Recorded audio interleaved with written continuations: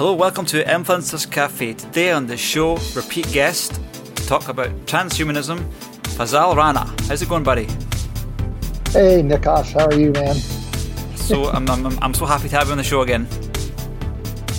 Yeah, well, it's great to be on the show with you, and thanks for thinking of me, and looking forward to the time we're going to hang out. So we managed to, we have a before and after now, because the last time we talked on the show, the world was normal, and we were talking about transhumanism, and lo and behold, transhumanism has all the excuses they want now to basically play, right? Yeah. You know, it's interesting when you contacted me and suggested, hey, we talk about the relationship between COVID-19 and the transhumanist agenda. I thought, oh, wow, that's interesting. And I didn't quite put two and two together, I think, as forcefully as you did. And as I began to think about it, it's like, wow, you know, this whole COVID-19 pandemic, and really our response to the pandemic, is really greasing the skids for people that are looking to implement the transhumanist agenda. Never waste a good crisis. That's right. Something like that. Yeah. Well, I mean, it's interesting to me because, at the heart of transhumanism is this idea that science and technology are going to be our salvation, right? That through science and technology, we can modify our biological makeup so that we can overcome our limitations. We can, enhance our capacities beyond our biological limits, that we can correct flaws in our biological makeup, and that through that process, we could even take control of evolution, ushering in a post-human era where, through technology, we create these species that would be post-human, that would be, so different that we wouldn't recognize them as human beings. And but ultimately, undergirding all of that is that the solution to our existential crisis as human beings, which is personally our own immortality, and collectively the prospects of our extinction as a species, can be solved through science and technology. And what are we doing when it comes to the COVID-19 pandemic is that we have literally surrendered complete control to scientists and to people that are biomedical technologists. It's almost as if whatever the scientific community pronounces, everybody feels as if they have to immediately get in line and follow those marching orders, as opposed to using that information as valuable insight to help us manage the COVID-19 pandemic. But in many instances, it's almost as if this is what the science says and everybody needs to fall into line. This is what the scientific community is recommending we do in terms of public health practices or in terms of biomedical treatment. So we all need to fall in line, as opposed to, carefully evaluate those proposals. But it's that whole mentality that science is going to save us, which is the shared mentality of the transhumanist movement, that I'm beginning to see, that I think is one point of connection. And once you move a culture in a society to the point where they are looking to science as a solution to all the problems, and are granting science complete and total control and authority, then you really have, I think, in part made the transhumanist agenda that much more palatable, that much more reasonable to people, where science is going to save us. That's the only hope that we have.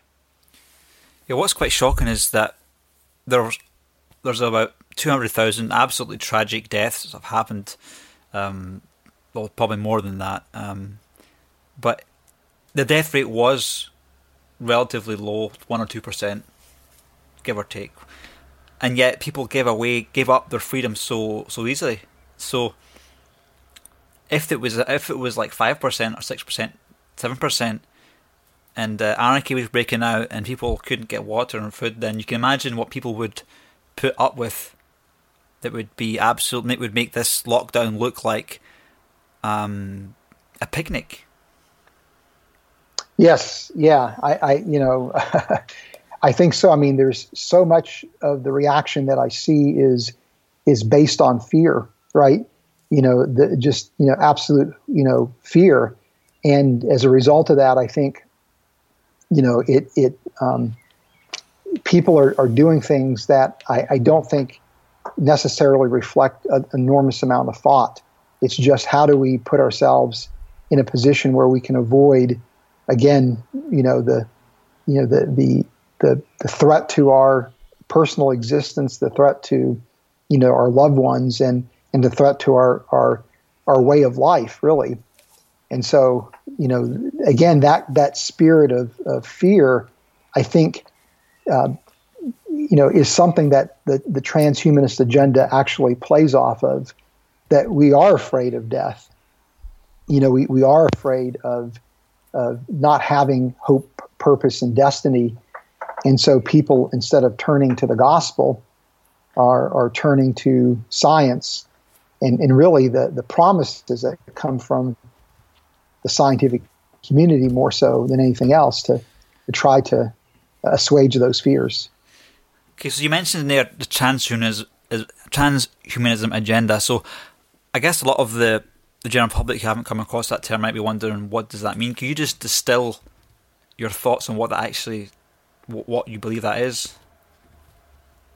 Yeah, well, I mean, transhumanism, actually, it surprises me how frequently I encounter people that have never heard of it, or if they have heard the term, they've got a very incorrect understanding of what transhumanism is. Sometimes they mistake it for transgenderism.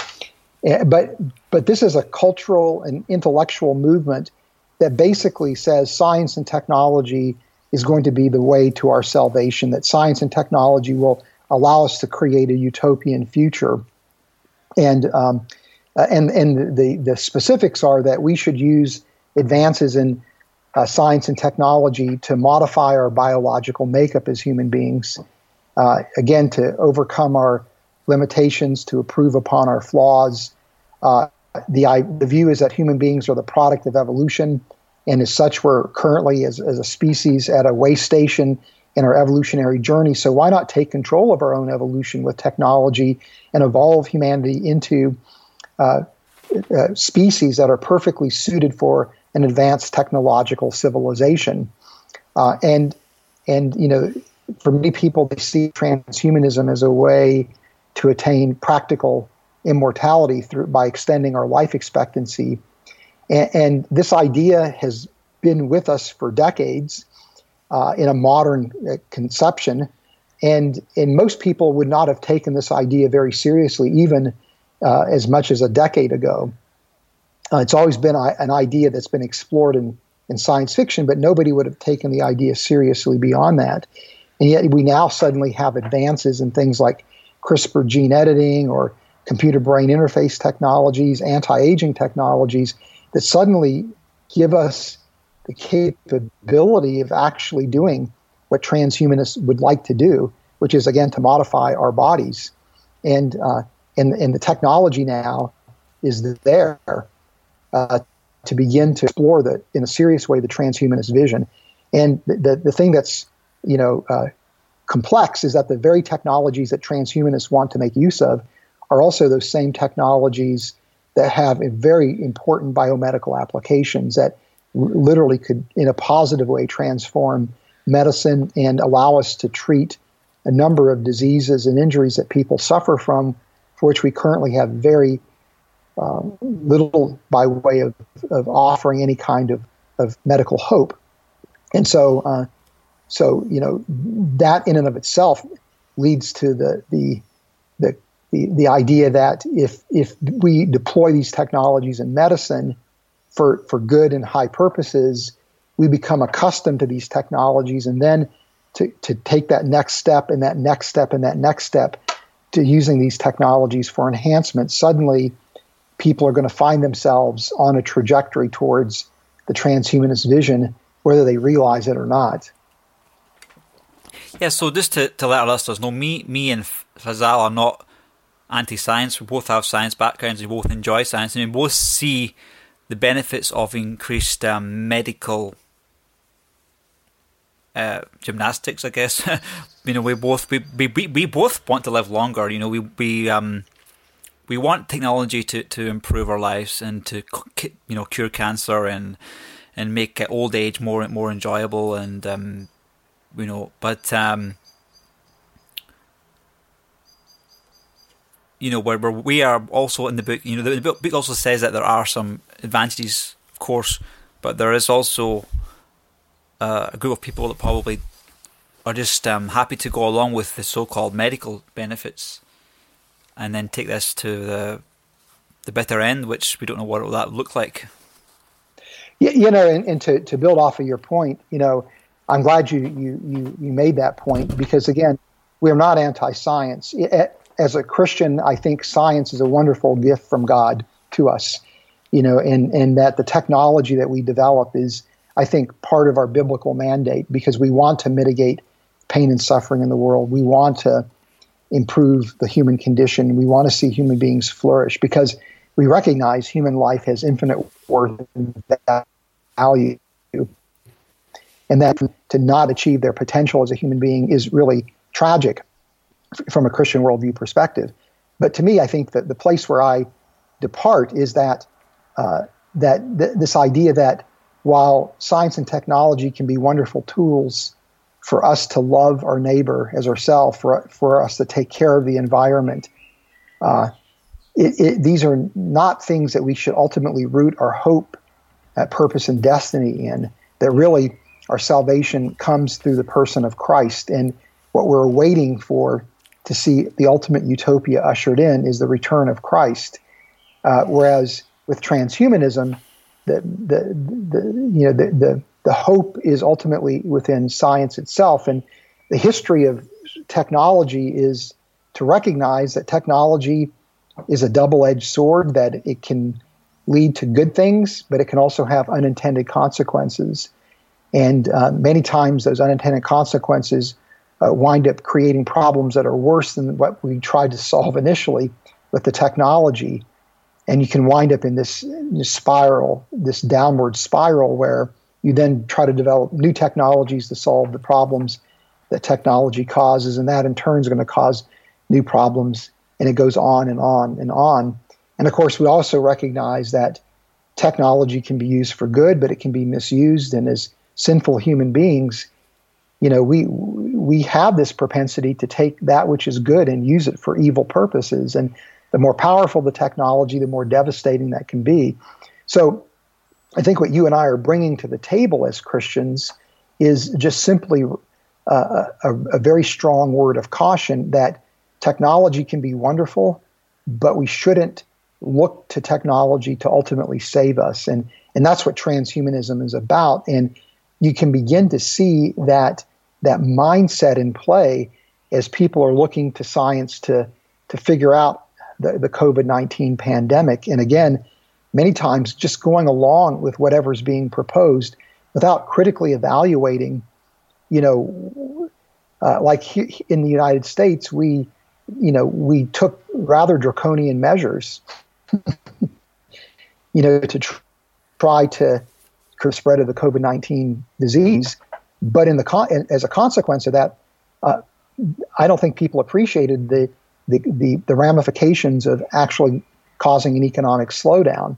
And so the public health concerns as a result of that may be even worse than what would have resulted from the COVID-19 spread, because now people are struggling with mental health issues because of unemployment, because of being quarantined, staying at home, not having adequate social contact with other people. When people lose jobs, they lose, in the United States, health coverage. So people are not getting adequate health care. We've diverted all kinds of medical resources to treating COVID-19, which means people with other medical conditions are not getting treatment. There's a strong inverse correlation between the level of poverty and the quality of health care, particularly in marginalized communities. So these are all, devastating side effects of, the public health policy that we have been implementing, which is a technology. Medicine and public health are really medical technologies. They're not. It's not. We shouldn't conflate them with science itself. And because of that, there are these unintended consequences that are doing damage, maybe even more damage than sadly the COVID-19 pandemic. So this is the danger when you put trust in the pronouncements of science without critically thinking it through or without critically evaluating what those unintended consequences are. And so with transhumanism, it may be a wonderful thing to use gene editing to treat people with genetic disorders who otherwise wouldn't have treatments. But you now are on that pathway towards using genetic modifications, maybe not for medical purposes, but for enhancement purposes, with the idea that these enhancements are going to improve my life. But then you don't think through what are the unintended consequences. And once you've genetically modified yourself, there's no point, there's no going back, right? And so, that's the real concern is you might be deluded into thinking technology is going to save you, when in fact it may actually, condemn you to a rather miserable existence. Yeah, so we're essentially, we have a transaction here. We're trading one set of medical problems for another one at the expense of the economy, just because, there's a lot of political pressure to do lockdowns, and I guess it's the safest way just to do a lockdown and take the consequences after, because there's not like a control state that says we're not going to do a lockdown, so you can't really compare what we have with like a state that's just open, like America speaking, Well, the thing is, I don't envy being somebody in position of political leadership these days, because with technology, there's always trade-offs. And I think we see a beautiful illustration of that as we look at the COVID-19 pandemic and our response to it. There are trade-offs. That's the nature of technology inherently. And so you never can win-win. You have to give something up in order to gain something. And so people that are trying to make decisions are really caught in this dilemma of having essentially a no-win scenarios. No matter what decision they make, it's going to be viewed as the wrong decision. And so I have an enormous amount of sympathy and respect for people that I think are trying, for the most part, to do their very best. And one of the things that I think is interesting is, even though in the United States, and I think this is obviously true in Great Britain, we're becoming increasingly secular cultures, but yet there wasn't even a moment's hesitation on the part of most people to say, if it's a choice between seeing people dying in the streets because we don't have adequate hospital capacity, or essentially having our economy essentially driven into the ground, we'll choose driving our economy into the ground. And what's implicit in that is that we have a very high regard for human life, for the value of human life. And so you see the Christian worldview actually still having echoes of influence. Exactly. So a lot of Christians that read like Book of Revelation in particular, they read about certain things like the mark of the beast, and it seems like a very biological type thing. So the ones that know about transhumanism probably really scares them. But in order to understand the so-called the transhuman agenda, you have to really put yourself in the shoes of the atheist or the agnostic. And if I was an atheist or agnostic, I would be probably willing to put up with anything that extends my life, without reservations, really. So I can understand why there is a motivation behind this thing. Yeah, as you said, think about what it would be like if you were an atheist. And in a sense, it's a very bleak outlook on your future, because once you die, that's it, you're dead. Once humanity is extinct, that's over with. And so, you wind up in a mindset of nihilism, right? There's nothing, beyond this lifetime. And so with transhumanism, it actually creates an eschatology for an atheist. It gives actually hope, purpose, and destiny for individuals, but also for humanity as a species. And, and I think implicit in the thinking of many people that are advocating for transhumanism is this recognition that somehow human life is really valuable and that humanity as a species is really special, because nobody is lamenting the fact that maybe one day, animals are going to go extinct.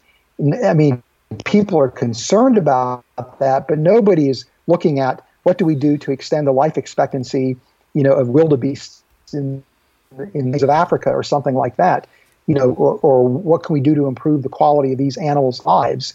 And so we're willing to throw an enormous amount of resources, and this goes beyond just simply survival of the species or survival instinct. This is something that's much more deeply rooted, where, there's a recognition that there's really genuine value to human life. And so, the transhumanist agenda is extremely appealing because it means that me as an individual, I can somehow still persist. I can still exist. And that's viewed as being, extremely important and extremely valuable, or that humanity will not disappear, but will still persist in some form, so that we can, ultimately accomplish our destiny as a species.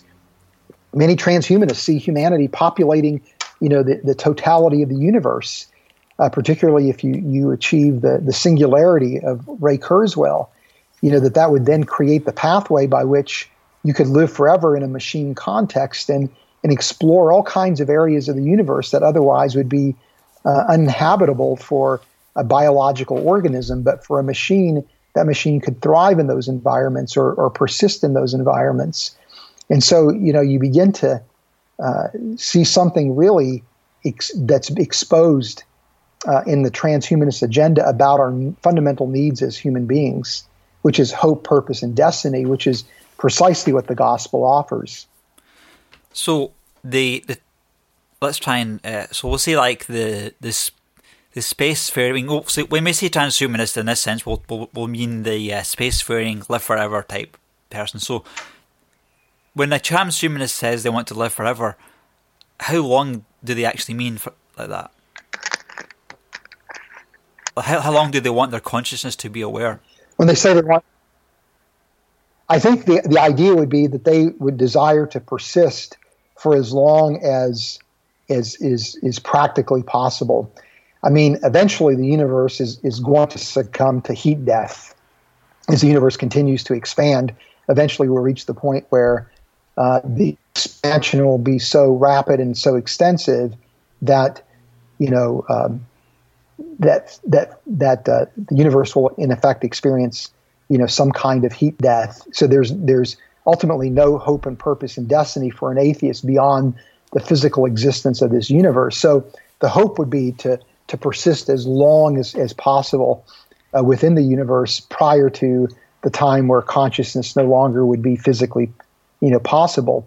And of course, this is, again, a counterfeit eschatology in the sense that it really falls short of what Christianity offers, which is an eternal existence, in the presence of the Lord and the people that are part of the Lord's family as his disciples, as his children. So it's a very rich eschatology that's being offered by the Christian worldview, and a rather meager one, frankly, that's offered by a transhumanist vision. But nevertheless, if it's that or essentially extinction, your existence terminating, and so people who have an atheistic worldview would rather have, this limited eternal life, if you will, this limited immortality than to die young, I suppose. So everything that we can relate to is basically biological humanity. When they say they want to persist forever, do they mean in a biological form or in a machine form? I think the most reasonable view, if you're a transhumanist, if you want to live for an extended period of time, it's going to have to be free from the biological form, and it's going to have to be in a machine context, with the assumption is that our consciousness can be uploaded it with integrity into a machine framework. And I think that's a big if. And as a Christian who sees humanity as being both material as well as immaterial, that we have a biological component and a spiritual component. I don't think, and our consciousness is intertwined with our spiritual makeup. I don't think we're ever going to be able to upload our conscious into a machine framework. I'm highly skeptical of that because of my worldview. But for people that are, transhumanists who see the brain and the mind as being the same thing, or sees the mind as an emergent property that, arises out of the complexity of the brain, they operate with the view that, hey, this is this idea of uploading my mind is absolutely a possibility. And of course, when you see advances that are happening in computer brain interface technology, where you can develop these interfaces that allow people to control computer hardware and software with their minds, with their brain activity, that then allows them, because of the internet, to begin to exert influence in a non-local manner, where they can have influence over events that are happening in another part of the world, that they could, in principle, interact and engage other minds in virtual reality, for example. And so those kinds of technological advances that are happening, which have all, again, very good medical uses, can also, again, fuel the prospects or the hope of the transhumanist agenda. And so for me, it's not always so much what can we actually do technologically, but it's what people believe we can do technologically that's going to really shape the way they think about things like transhumanism. And so if you think a mind upload is possible, and the work in computer brain interface technology nudges you towards that direction, then you likely are going to be putting your faith in the hope that one day we will be able to upload our mind, and that will actually be, the source of our salvation. Yeah, as Christians, we believe that the body has three parts: the spirit and the soul, and the flesh, in a sense. And if the body dies, we believe the soul goes to basically a holding place to await the day of judgment. But however, let's go back. If I put myself back into the atheist mindset, and I want to sell this idea of being able to upload my consciousness to my machine, I would find it very hard to convince the person I'm selling this service to that if I take the person's consciousness, it's actually the current instance of consciousness versus a copy. Because say I wanted to pay Cybernet or something like that, £1 billion to, or say £1 million to upload my consciousness, I would want to know that my consciousness is actually my current consciousness. I don't want to have some copy of me uploaded, right? And then I cease to exist, but the other one exists, That's the dilemma. Yeah, that's a really interesting point. Yeah. Yeah, because the thing is that if you uploaded your consciousness, is it now just a digital copy of you that then is going to go off and have its own independence, or own independent existence, separate from you? And so, in a sense, what you've not really saved yourself, but you've saved a copy of yourself, right? And you still are going to go extinct. Yeah. You're still going to disappear. So, and it'd be very hard to prove that. That is. Because you can imagine you can imagine if that worked somehow, like if they could clone your consciousness, right? And then they ask the machine that says, okay, are you the real Nikos? And the machines will say, yes, I'm the real Nikos, but it's not. It's the copy of you that's speaking, right? You're still in the same body. Or you've disappeared, right? Right. That's right, yeah. And so the only way you would ever prove that to be otherwise would be to actually run those experiments on people, right? Yeah. And who wants to volunteer for that? So, yeah. Yeah, but the copy would think that they would still have the memory of being in the last body that they were in. So the copy would think that they're the real person, but the original person. Yeah, this is science fiction. Of course, we're having a bit of fun here, but you can see the problem of this. People come out with this idea. Yeah, we're going to be able to upload your conscience, but it's almost impossible to. I just can't think of a way they could prove that. Even though I don't believe it's possible, but we're giving them a chance here. Well, this is actually for people that are philosophical critics of the transhumanist movement. They refer to this as the salvation paradox.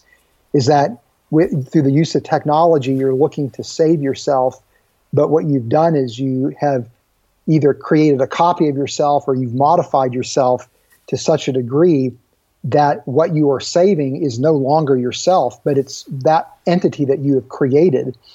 And so that's the salvation paradox that's connected with transhumanism. And I think the point you're making is another manifestation of that salvation paradox.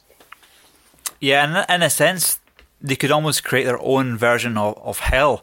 When I was a kid, sometimes I would think, what's the worst possible thing that could happen to me? And that would be basically in outer space, in complete silence, with no way to cease existence, and to always be there, and never been able to perish, just being in a space forever and ever and ever, and knowing that you're never going to get out of it.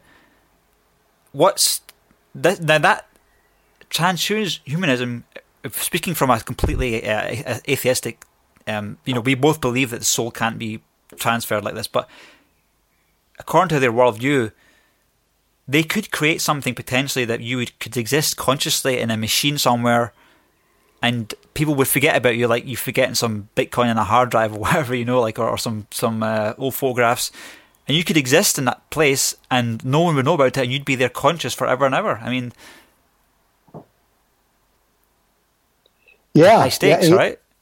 Yeah, that's yeah. I mean, you're hitting upon some again, these paradoxes that kind of beleaguer the transhumanist vision. I mean, this is the point is that or the broader point, and that is, again, we many times we don't think through all the consequences of technology, or we may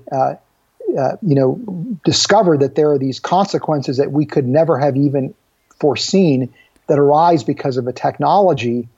And so this is the history of technology, is always the idea of unanticipated, unintended consequences that really create more pain and suffering than what the technology was actually designed to address. And while you may successfully have solved one set of problems, you've created a set of problems that are far worse. And so this is why the transhumanist gospel, if you will, is really a false gospel, is because it can, our experience with technology is it never can actually truly deliver on its promises. It never has, and it never will be able to. And so we just want to be very, very careful as in terms of what we ultimately place our hope and our trust in. And we want to be critical about evaluating the claims and the promises that are coming with the transhumanist vision.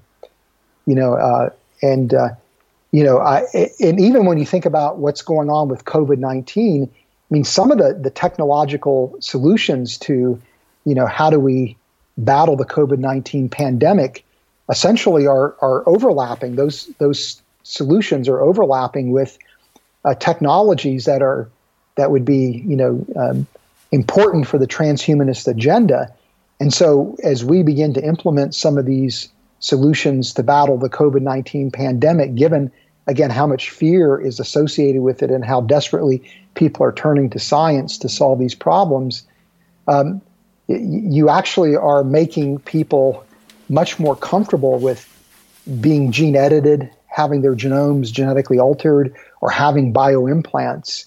And so, as the COVID-19 pandemic progresses and we look for ways to treat it, and we bring to bear even more and more sophisticated technology, this is all well and good, and it's a wonderful thing by all means. But on the other hand, it's just going to make people that much closer psychologically, as well as culturally, to accepting the idea that modifying our bodies with technology is actually a normal thing to do. It's an acceptable thing to do. It's a necessary thing to do. And once that mindset takes hold, transhumanism is going to become more and more alluring to the average person on the street who just wants to live a better quality of life and live as long as possible. Yeah, I mean, I don't see things. I want to live as long as possible, and I would love to see cancer eradicated. I'd love to see Alzheimer's. Yes, I mean, just to reiterate, we're both not anti-science. We both want, better quality of life. I mean, I would rather have good quality of life until I pass on, rather than live for too long and have a really bad quality of life. Yes, I mean, I would too. Well, the thing is, as I get older, I'm starting to become an old codger these days. It feels like, there's just a lot of aches and pains and things that begin to go wrong as you get older. It's really frustrating, man, isn't it? It's horrible, and the things that you used to be able to do, you suddenly can't do them anymore. And so, the idea of somebody coming in and modifying my body in some way to restore, a capability that I've lost, or to even maybe give me capabilities that I wish I could have had, but I never did have. It's easy to get to convince yourself that would actually make you happier, that would make life better, and so, as you get older, the appeal of what transhumanists are offering, is very real. So it's for Christians, we basically believe in the laws of the land and the scriptures or the Holy Bible. Does the Bible actually have a position on this transhumanism thing? Yeah, that's a great question, and I'm not so sure that the Bible, one way or the other, says that enhancing ourselves is necessarily something that we shouldn't do. But I don't see any passage in Scripture that says enhancing ourselves is something that we should do. And so I think in a sense, Scripture is silent on that. But I get the idea, though, that as we mature as Christians, Paul is talking about to live is gain, or that his preference would be to be with Christ, right, and that to die is to gain everything that he wants, which is to be with Christ. But that if he is to live, then he's going to do everything he can to live for Christ. And so that's a very different mentality, I think, than maybe even the one that you and I are espousing here, where we say, hey, we want the best quality of life. We want to live as long as we possibly can. And so Paul had a very different attitude, that as long as he was here on earth, he was going to serve Christ. He was going to do what he could to share and spread the gospel. But that his ultimate reward was not here, but it was when he was going to go to be in Christ's presence, and then ultimately in the new heavens and the new earth. And so because of that, I think as Christians, really this desire that we have to have, an extended physical existence, the question becomes, why do you want that, right? Do you want that extended physical existence because you don't feel like you're done serving the Lord here? That's one thing, or are you going to have enhancements because it's going to allow you to be more effective in ministry, more effective in sharing the gospel and serving others? Or do you want it because for more selfish reasons or more selfish gains? So I could easily see somebody using enhancement technology as a Christian and using it in a way that actually extends their life, but it's to the glory of God. I mean, we probably are, both of us are aware of, Ravi Zacharias passing just a few days ago, or earlier this year, Norm Geisler died, and so, or just recently, Norm Geisler died. David Poston as well, English chap. Yes. And so these are people that are heroes of the faith to many people who lived incredible lives in ministry. And I think we all as a church would say, wouldn't it be wonderful if these fine ministers of the gospel could still be with us, that the church would benefit, and that lives would be transformed by by those people being able to extend their time here. And so you could see reasons why legitimately as a Christian you would want enhancements. Or if I enhance myself, would I be able to serve, communities better, that desperately need, that are marginalized, that desperately need help?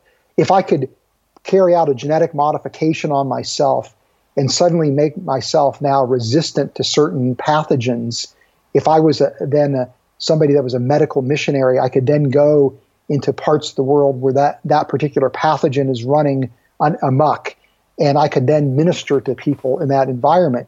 For example, it is possible to create human beings through gene editing of human embryos so that you would be resistant to the HIV virus. If you remember, about a year and a half ago, this scientist in China that did the very first CRISPR gene editing on human embryos, and then implanted those embryos into the womb of a woman who carried them to full term, and created the very first human beings that were genetically modified. What he did is he used CRISPR to disable a gene that codes for something called the CCR5 protein, which is a cell surface protein that is the binding site for the HIV virus. That's how it gains entry into cells. But if you have a mutation in that gene, the virus can't bind, and people with that mutation are naturally resistant to HIV.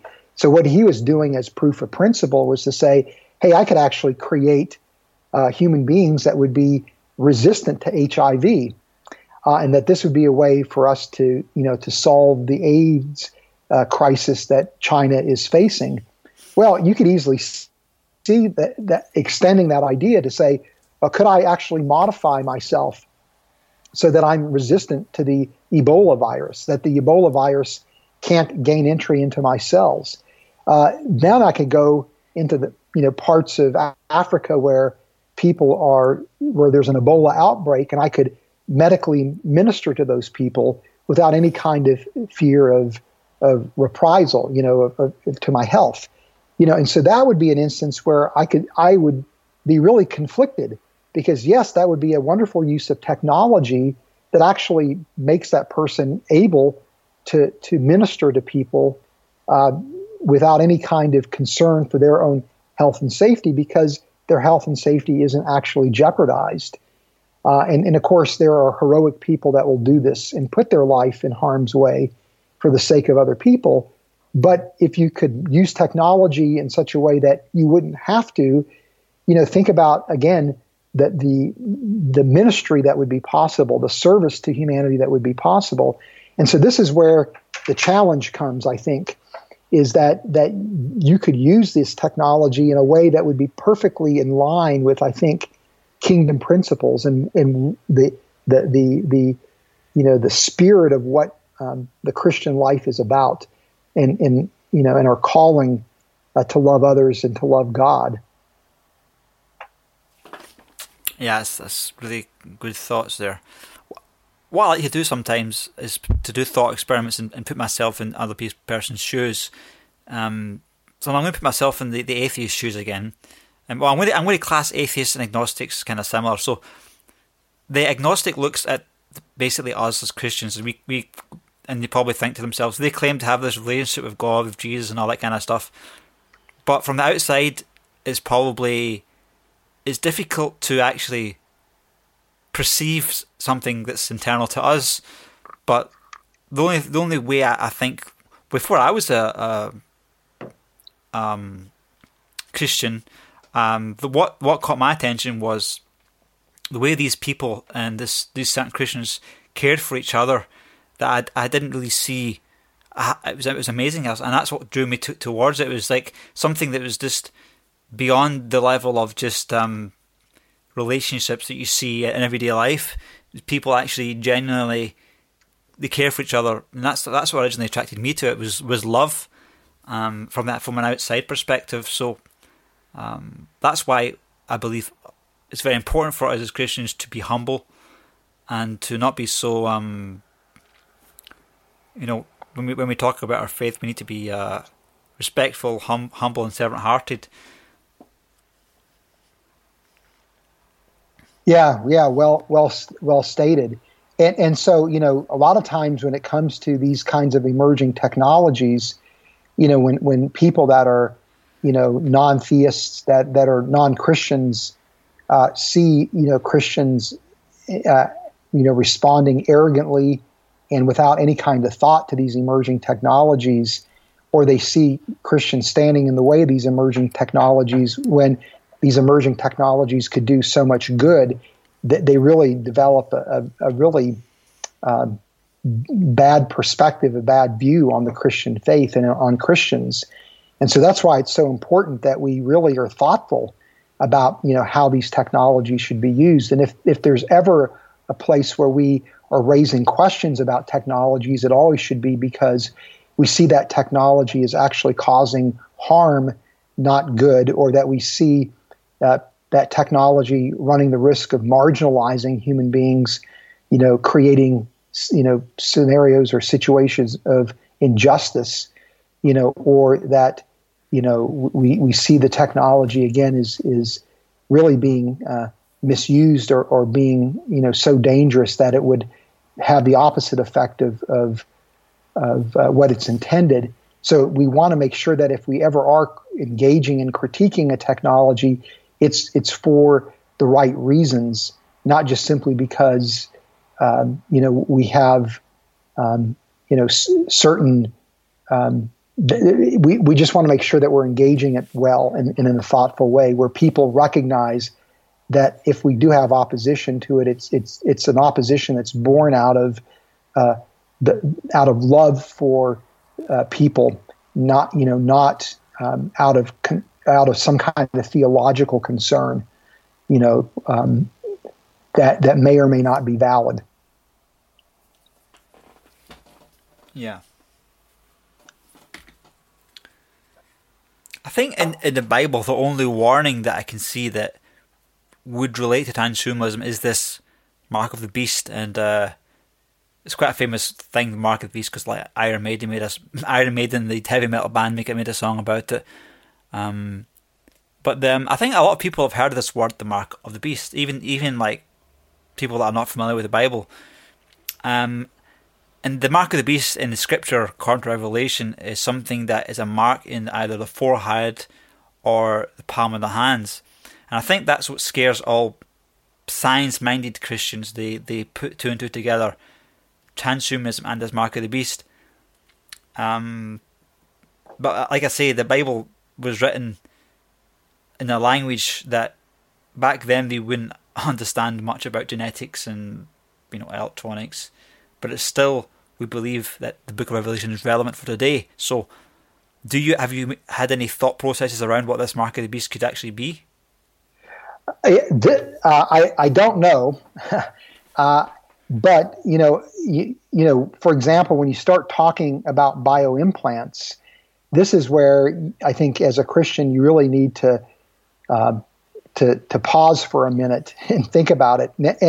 And for example, I don't have a fundamental problem with computer-brain interface technology, which can be either non-invasive or semi-invasive or invasive, where you are having this computer device that you are interfacing with the electrical activity in the brain, because that again can be used for people to control computer hardware and computer software, which could have enormous amount of medical benefits.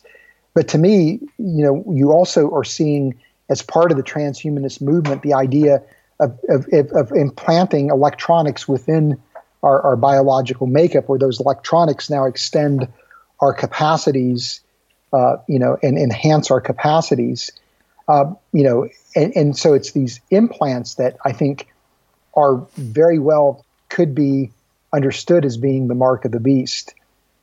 So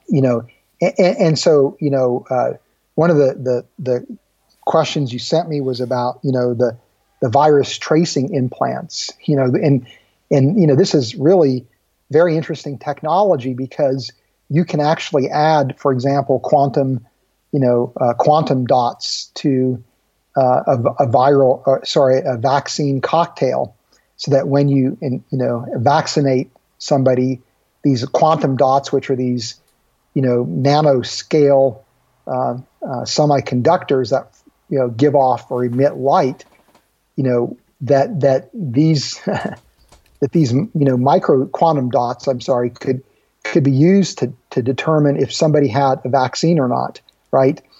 And so this would be a very quick way to tag people, and then you could envision, in the near future, that if you don't have proof or certification of having a vaccine, you're not going to be allowed to travel. You could even envision you're not allowed to get on public transportations. You're not allowed to go to large gatherings where there's a large number of people. You may not be admitted into certain stores or other public venues. And so now you're starting to see technology basically being used in such a way to really make it either possible or impossible for somebody to participate in society. And when that type of thing happens, I think you are well within your rights to start wondering, are we now on a stepping stone pathway towards something that we would understand from the book of Revelation as the mark of the beast, right? Mm-hmm. And so here's a place where technology that's being designed really for good purposes, because you want to have some mechanism to ensure public health. That something that is designed for good could actually then ultimately take you down a pathway that would lead to a technology that would be consistent with what you see, in the book of Revelation. So anyway, when you start talking about bioimplants, that's when you have to start asking those kind of questions. Mm. So the book of Revelation, the punishments for taking the mark of the beast are ultimate in price. Essentially, it's damnation. So it's something that I think Christian thought leaders should be able to articulate. But in the book of Revelation, it's also tied to worshipping the mark of the beast. So I think that it would be unfair of God to just condemn someone for taking this mark for just like an amoral science transactional. I think when it comes out, people will know that this mark of the beast is something that is directly opposed to God's command to not worship the beast. Yeah, and it would be really hard, for me to say that the use of quantum dots in a SARS-2, coronavirus vaccine would be something that would be the mark of the beast. When again, the intent behind doing that is to have a very quick and efficient way to track or to make sure that people do indeed have been vaccinated, and if you have been vaccinated, to give you the rights and the privileges to do certain things. I find that hard to think that would be the mark of the beast, given the motivation behind doing it. Now, there's a whole host of ethical issues about, are you robbing people of their personal freedom, or is it an invasion of people's privacy? There's even a discussion that eventually one day everybody will carry with them, essentially because of these quantum dots, a history of your vaccination history. So immediately people can know at that point in time all the vaccines that you've had and what you've been vaccinated for, what you haven't been vaccinated for. And so again, that could be something that could be relatively not only benign, but actually could be really beneficial in terms of managing public health. And whenever you're dealing with public health issues, you always are encroaching on people's freedoms. Potentially, you always are encroaching on people's privacy. But again, if you can do that kind of tracking, if the technology exists through the use of bioimplants for that kind of tracking, then it means that the technology is now available, at least, or you're moving very rapidly towards the technology that you would need for people to have the mark of the beast, right? Yeah. I think 2 years ago, we couldn't have really imagined a situation that has accelerated this outrolling of science in the general public. We heard of viruses, we heard, Bill Gates' lecture in 2015, but it's hard. We probably found it hard to believe it could have happened in our lifetime, and it happened so quickly. The stock market didn't realize there was this virus going on around the world until mid-February. No one believed it would be that bad.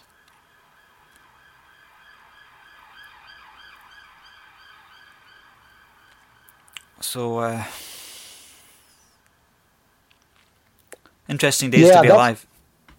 Yeah, that's, and when you suggested this topic, is the COVID-19 pandemic accelerating the transhumanist agenda, it is interesting that in the span of just a few months, suddenly this idea of transhumanism being even that much more accessible, that much more palatable to the general public, it's remarkable that in just a short period of time we've gone from transhumanism being a kind of a marginalized idea to an idea that's gaining credibility in the mainstream to now an idea that is really on the cusp of being implemented. And so, for example, with as I mentioned before, we do have the technology now with CRISPR gene editing to create human beings that would be resistant to different viruses. And so you could easily see, that this becomes part of, what parents decide to do when they have a child is, they do in vitro fertilization and they say, we want our child to be resistant to this disease, and this disease. And that can be attained by doing genetic modifications to the genome in such a way that you then have cells that have that no longer are able to bind certain viruses. That technology really exists for us to do something like that, and you could easily see more and more, gene editing packages developed that would allow you to attain that kind of resistance. And so, for a parent, that would be a wonderful thing to know that your child could grow up and to live a life where they wouldn't have to fear from certain, viral diseases. And I've heard stories about what it was like when prior to the polio vaccine, how frightening of an existence it was. And, at that time, parents would do anything to make sure that their child would never contract polio. If they could be, if there was something they could do to prevent their child from contracting polio, they would have done it. And so the polio vaccine really revolutionized things. Well, we're now on the cusp of maybe seeing a different type of revolution where CRISPR gene editing could be used to modify human beings at the embryo stage so that they no longer would be, again, susceptible to certain viruses. And you could see that package growing to include more and more, viruses that you would be, again, inherently resistant to. Well, is that a medical use or is that a human enhancement? So you're now, again, in this gray zone. But once you start doing that, it becomes easier then to say, well, why don't we just then go ahead and, do the gene editing needed so that our child would be, 20% stronger physically than the average person, that their physical strength would transcend what would be natural biological limits, right? So once you start, so this is where the technology pushes you into a gray zone that suddenly makes, acceptance of some of the transhumanist ideals easier and easier to do. This idea of CRISPR being used for gene.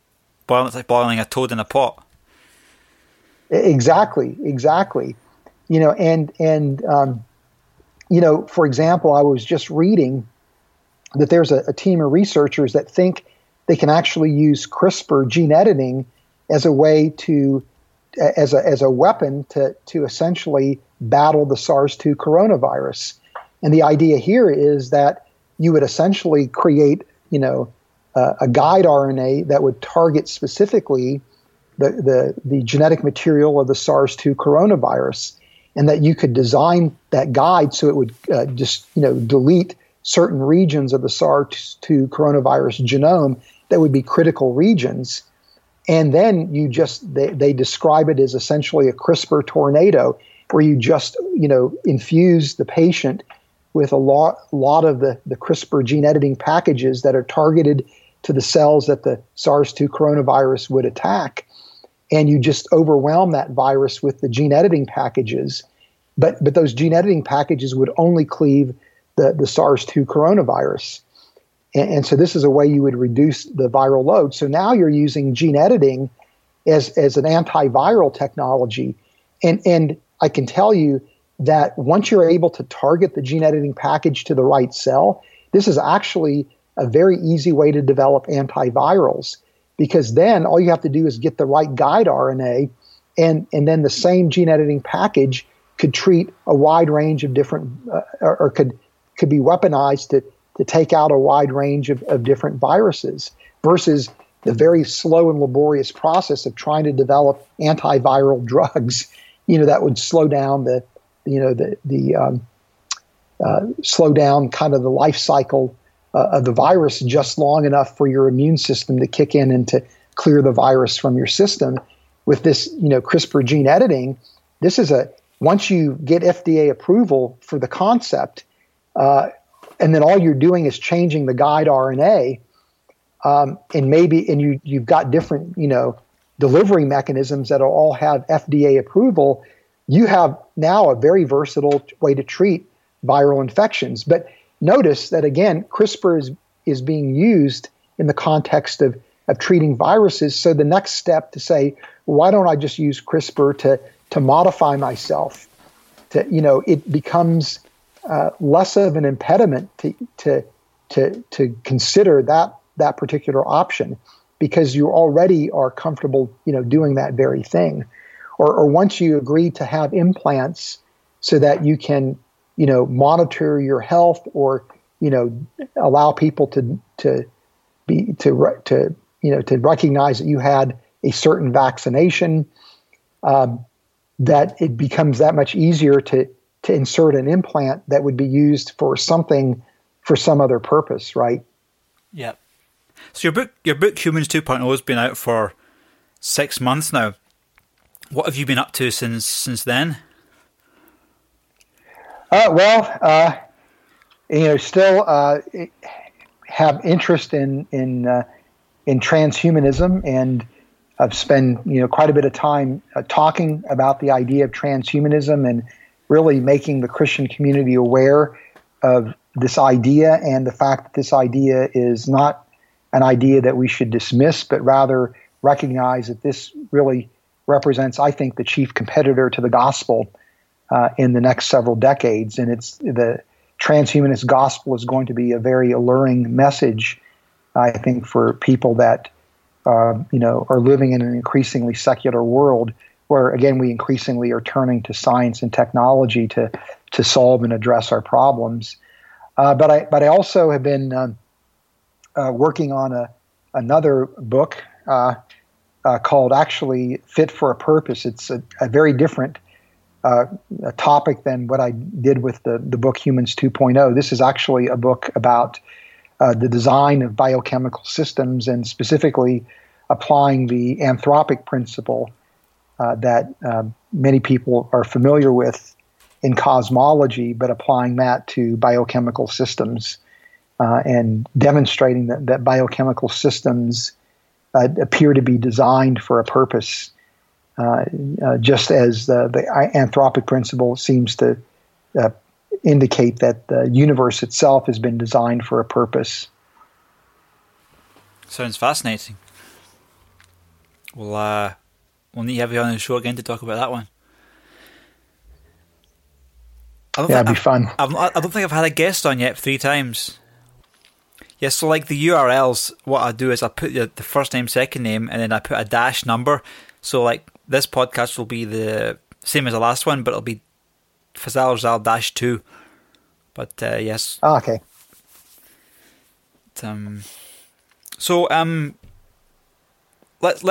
Let me just put myself in the agnostic mindset again, and the agnostics probably look at us as believers, and we're talking about Jesus and God and spiritual stuff, and a lot of them probably don't have a clue what we're talking about because they've never experienced it. So you, as a scientific person and observer, in a sense, you can see things that you do that have spiritual results and are repeatable. And I'm not saying like with like relationship with God is like a robotic thing or like deterministic thing. Of course, it's dynamic and we're always dependent on what God's will is. But can you just sort of distill what a relationship with God is like from a scientist perspective?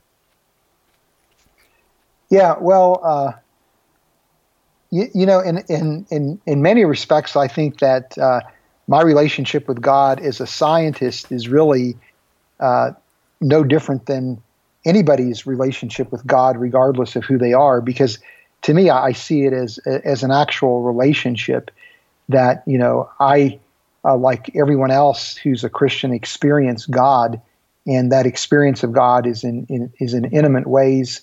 I see.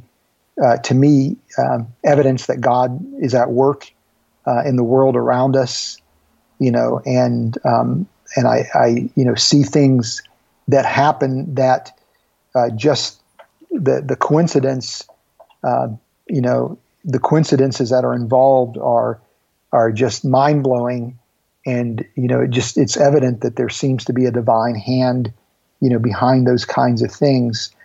Or I see so many instances where, I've prayed or been a part of a group of people that have prayed for somebody, and those prayers are answered, usually in ways that we couldn't even imagine.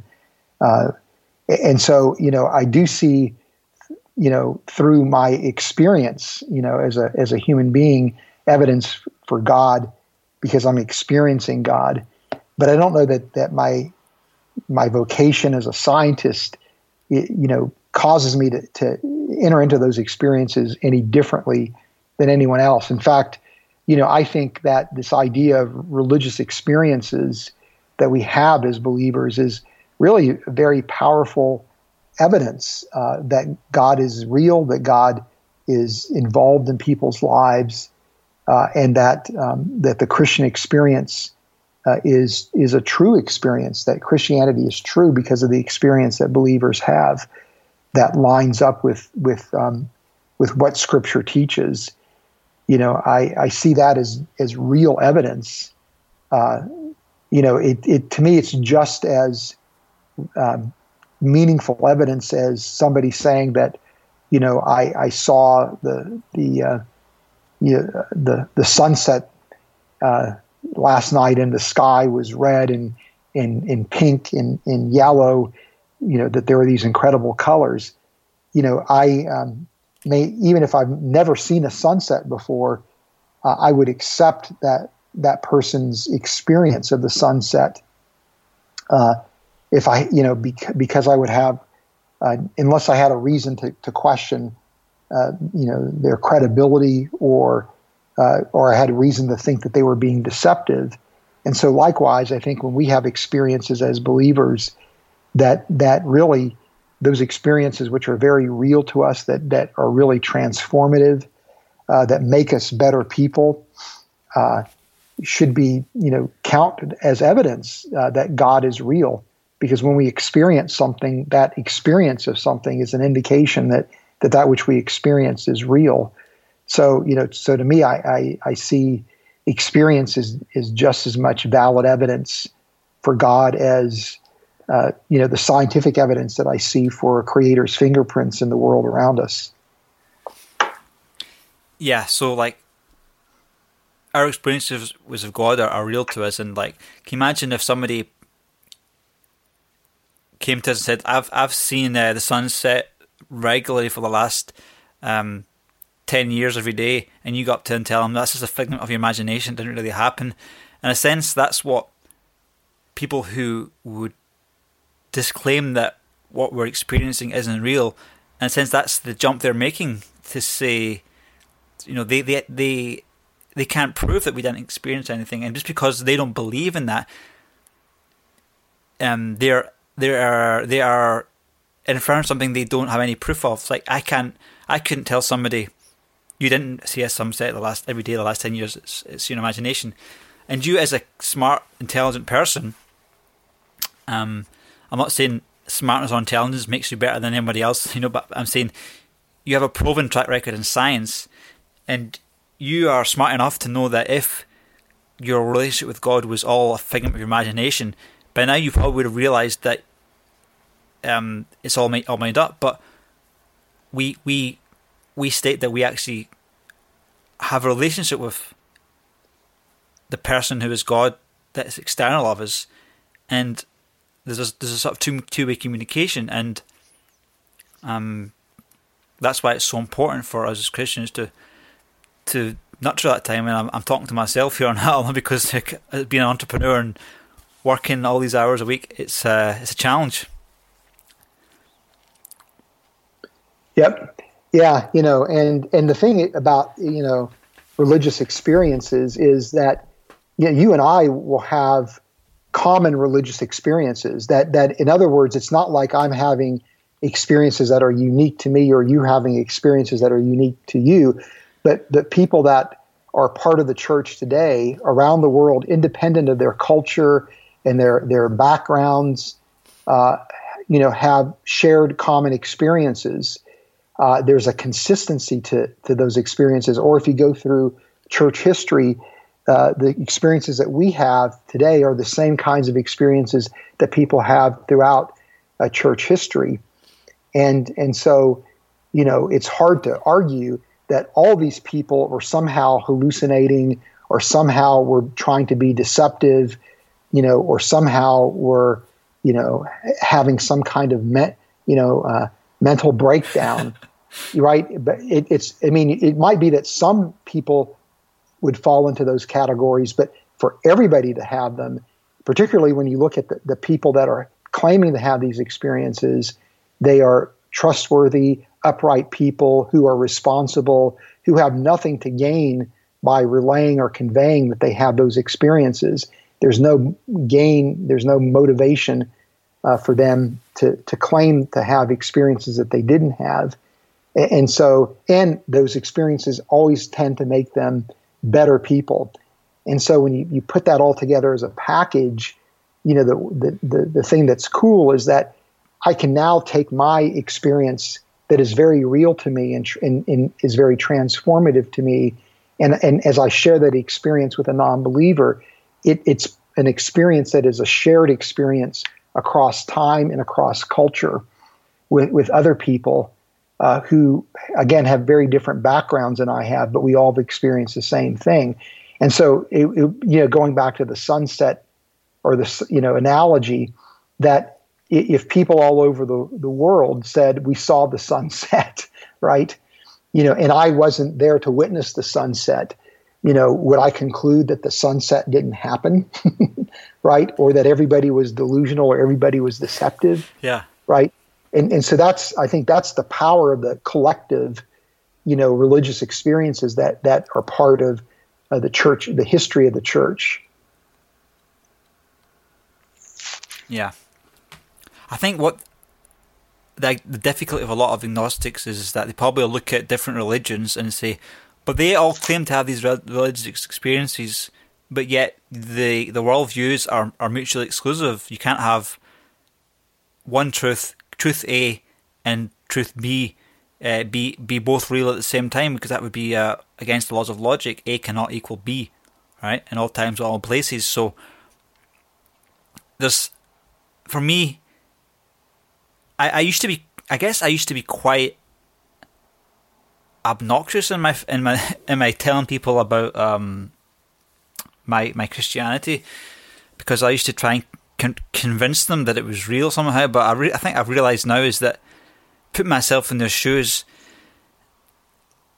we as Christians, when we talk about our faith, we have to realise that it's not us that's going to be able to just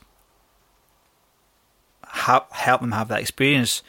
We have to work with God and allow God to reveal Himself to them after we speak. Because that's what in the New Testament talks a lot about, how Paul say brought the word, and then God confirmed it with signs, wonders and miracles.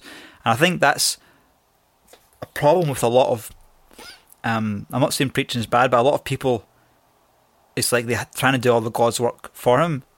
They're trying to prove that God is real, but really we have to be able to work with God in a sense and allow signs and wonders and miracles to happen. Yep, that's right. It takes a while as somebody who's interested in evangelism and apologetics. It takes a while to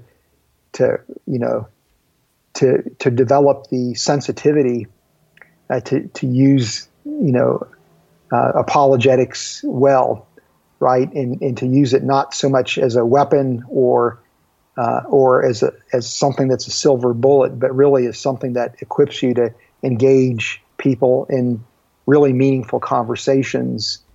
It also takes time to recognize that you really have to treat each person as a person and really care for that person, first and foremost, before your message is going to be even entertained.